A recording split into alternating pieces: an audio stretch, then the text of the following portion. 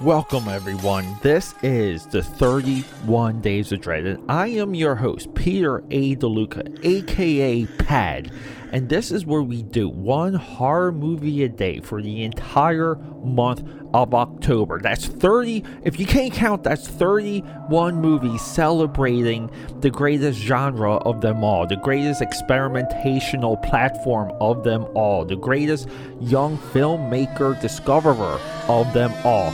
It is horror, 31 days coming at you. Look out, ghouls and ghosts, it gets spooky.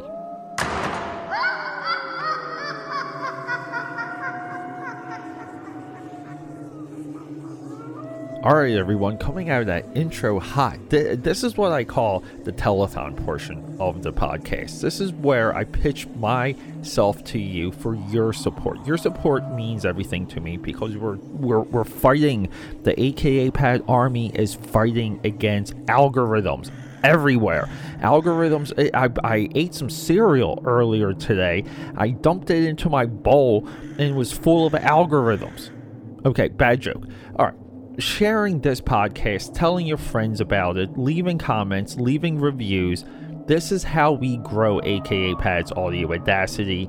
Your support there is more valuable than anything other than like a high five in person, because I'd love a high five in person.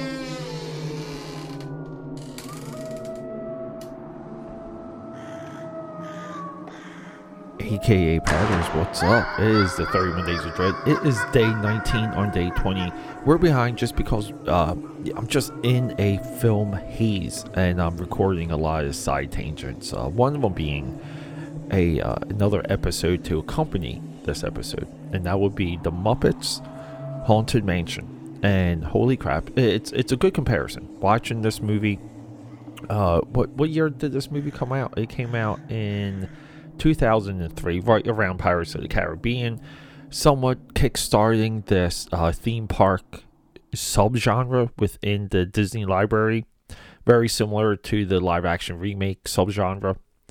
Very cool stuff. And yeah, I'm just I'm recording, I'm watching, I'm recording, I'm rewatching. I just watched this movie again because I wanted some of the plot to sink in, because we essentially have Eddie Murphy. I almost said Eddie Murray. Eddie Murphy, like in the movie Hook, but it's not about Neverland. It's about a haunted mansion. Him and Robin Williams, their characters and their plights echo. They're trying to connect with their children. They're trying to have that work-life balance. They have jobs that are very demanding. They're very ambitious people. They have very understanding wives. These two echo on top of one another. It doesn't mean that this is not a successful movie. This is also one of my bucket list movies. Can I slow down? Being bucket list movie is this movie has been on my radar for far too long. My personal story with this movie is back when this came out, 2003, I was still doing my comic book. It was called Eyes of Asia. I mean, brought on this guy, Buzz, to help wrap up the 4th issue, and that's where things really fell apart, because the sales for the 4th issue weren't there. I wanted to pull the plug, not have it go to the press. At the time, it might have been like $600 to $700. I really didn't want to pay it. And, you know, I had a falling out with my co-creator. His name was Ken Hazer. And, he's still out there rocking and rolling, drawing. I'm sure he's drawing every single day. And, yeah, so for Christmas, Buzz and I got, like, very close. And I bought this dude, Buzz, the art of, or the making of the Haunted Mansion movie. And lo and behold, he got it for Christmas by that point. Because he loved horror. Anything zombie he was drawn to. And this movie, design-wise, and shooting-wise, has some of the best zombie and undead ever on film. I would put this very high on the list of film shot zombie / undead. There's a giant mausoleum sequence in this movie. Great callback earlier in the movie, the kid's afraid of spiders. Bing bang boom, we're in the mausoleum. He's got to help Eddie Murphy escape. Guess what covers the door? Spider. So it's that type of like approaching and overcoming your fears that a young child would connect to. They would see into that, and they would know. Like, it would be a lesson learned for them. This is where this movie is very powerful. Now, where it fails, I think it's a lot of it is audience expectation. I think people wanted the like explanations and backstories of the theme park ride, of the queue, they call it the queue. Okay, now the queue when you're waiting in line tells a story. Disney does this, like, I don't know. I can argue some of Universal, because I think Universal queues some of them are as good or better than Disney. Transformers the Ride and Spider-Man, I am looking at you. But no, and it's tough to backtrack the timeline, because there was I know there was an expectation of more of this backstory, and it was disappointing when some of the it just wasn't there. Like, there wasn't enough of the experience of the physical attraction in the movie. But since this movie, the Haunted Mansion, like as a tentpole, has magnified and duplicated and triplicated Funko Pop's comic book series. There is a definite lore now around the Haunted Mansion, and I really feel like if this movie didn't not do what it did, I just feel like there would have been less to explore, because it would have been like a Pirates of the Caribbean effect, where Pirates of the Caribbean was so successful, it only became about Jack Sparrow. And even those later movies, which I think are great, they have, they don't have the trinity of characters. They're just not there, because you want those characters in every single movie, including Jack Sparrow, and you cannot make a Pirates movie without Jack Sparrow. You cannot have that franchise now without Jack Sparrow. If this movie was successful, some of the lore and mythos of the Haunted Mansion would have been solidified and locked in.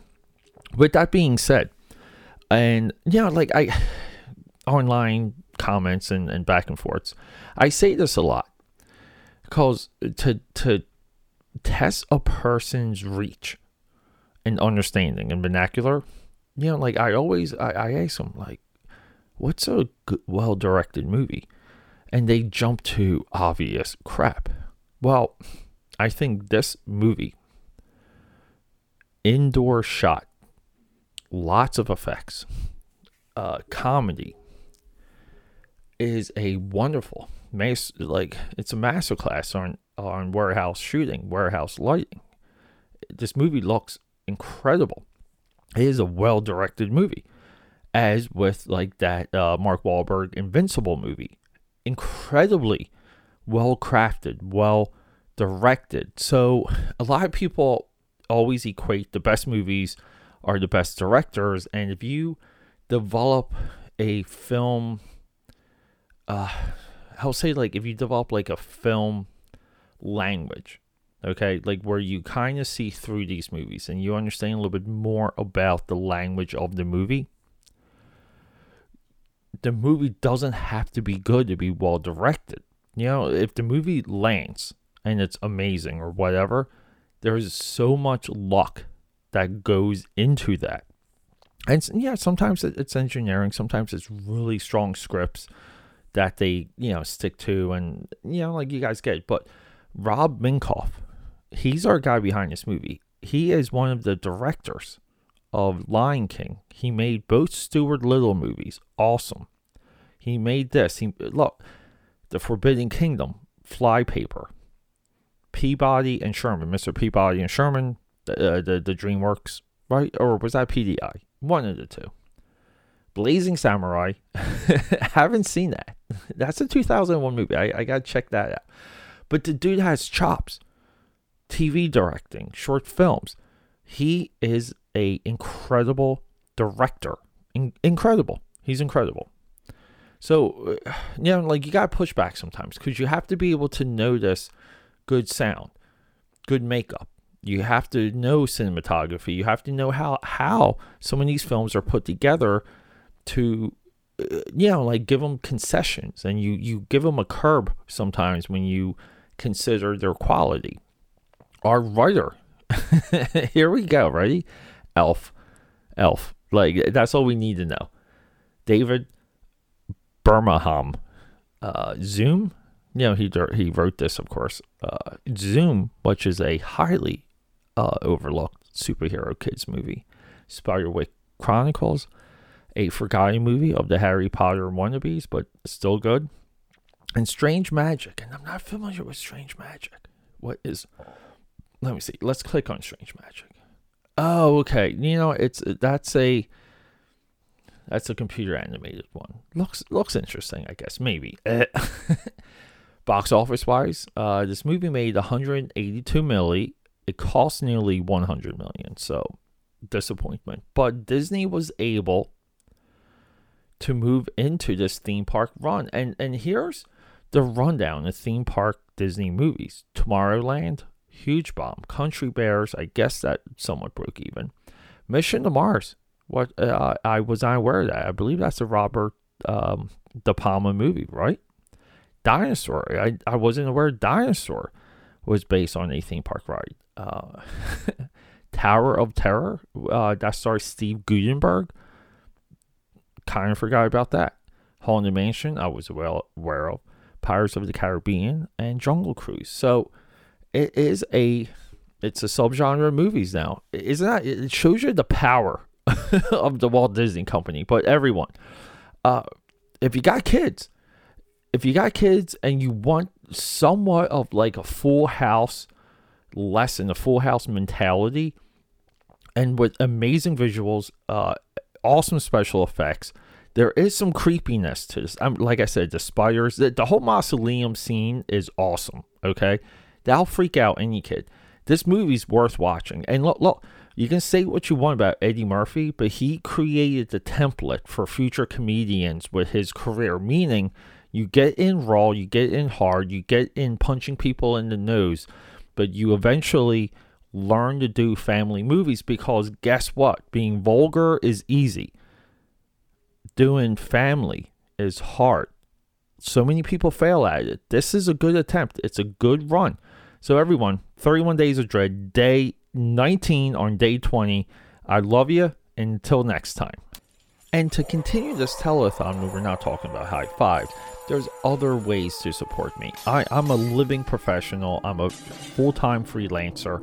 Anything you see on this, like here on this podcast or see my social media, I make everything. It's all made by me. That's a part of my pitch to you. And you can purchase professional services through akapad.com. That's a pipeline to me if you want to send me a message. But also while you're there, you can sign up for my newsletter. You're going to get deals. You're going to get coupons. You're going to get 2 free trading cards mailed to you free worldwide. And they're 2 Wolfpack trading cards, 2 original characters, for upcoming comic book work. And speaking of comic books, you can go to Etsy, type in Uzi Susie, and that's where you're going to find my mini comic. You can purchase existing issues and pre-order upcoming issues along with bundles if you missed any, like issue 1, 2, or 3 or whatever. There, Uzi Susie is waiting for you. And keep an eye on Indiegogo. A lot of my bigger comic book projects will be available through Indiegogo. All of those updates will be here on this podcast. So if you're a regular listener, I'll let you know. We can rock and roll from there. So everyone, thank you so much, and feel free to reach out to me on social media, aka Pad69, Instagram, and Xbox. That's right, you can play Halo with me. Just straight up aka Pad on Twitter, straight up aka Pad on the Facebook. My business page is there. My personal page is there. Hey, be a personal friend of mine. I don't care. Let's talk movies. Let's talk creativity. Let's talk fun. And just, who cares?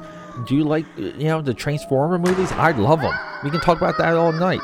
So meet me there and we'll rock and roll. Let's get talking. We got a movie to discuss.